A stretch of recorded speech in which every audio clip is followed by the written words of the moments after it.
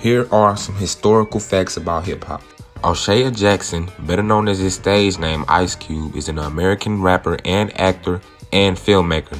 His lyrics on NWA 1988 album Straight Outta Compton contributed to gangsta rap's widespread popularity. His solo albums 1990 and 1991 consist of political rap.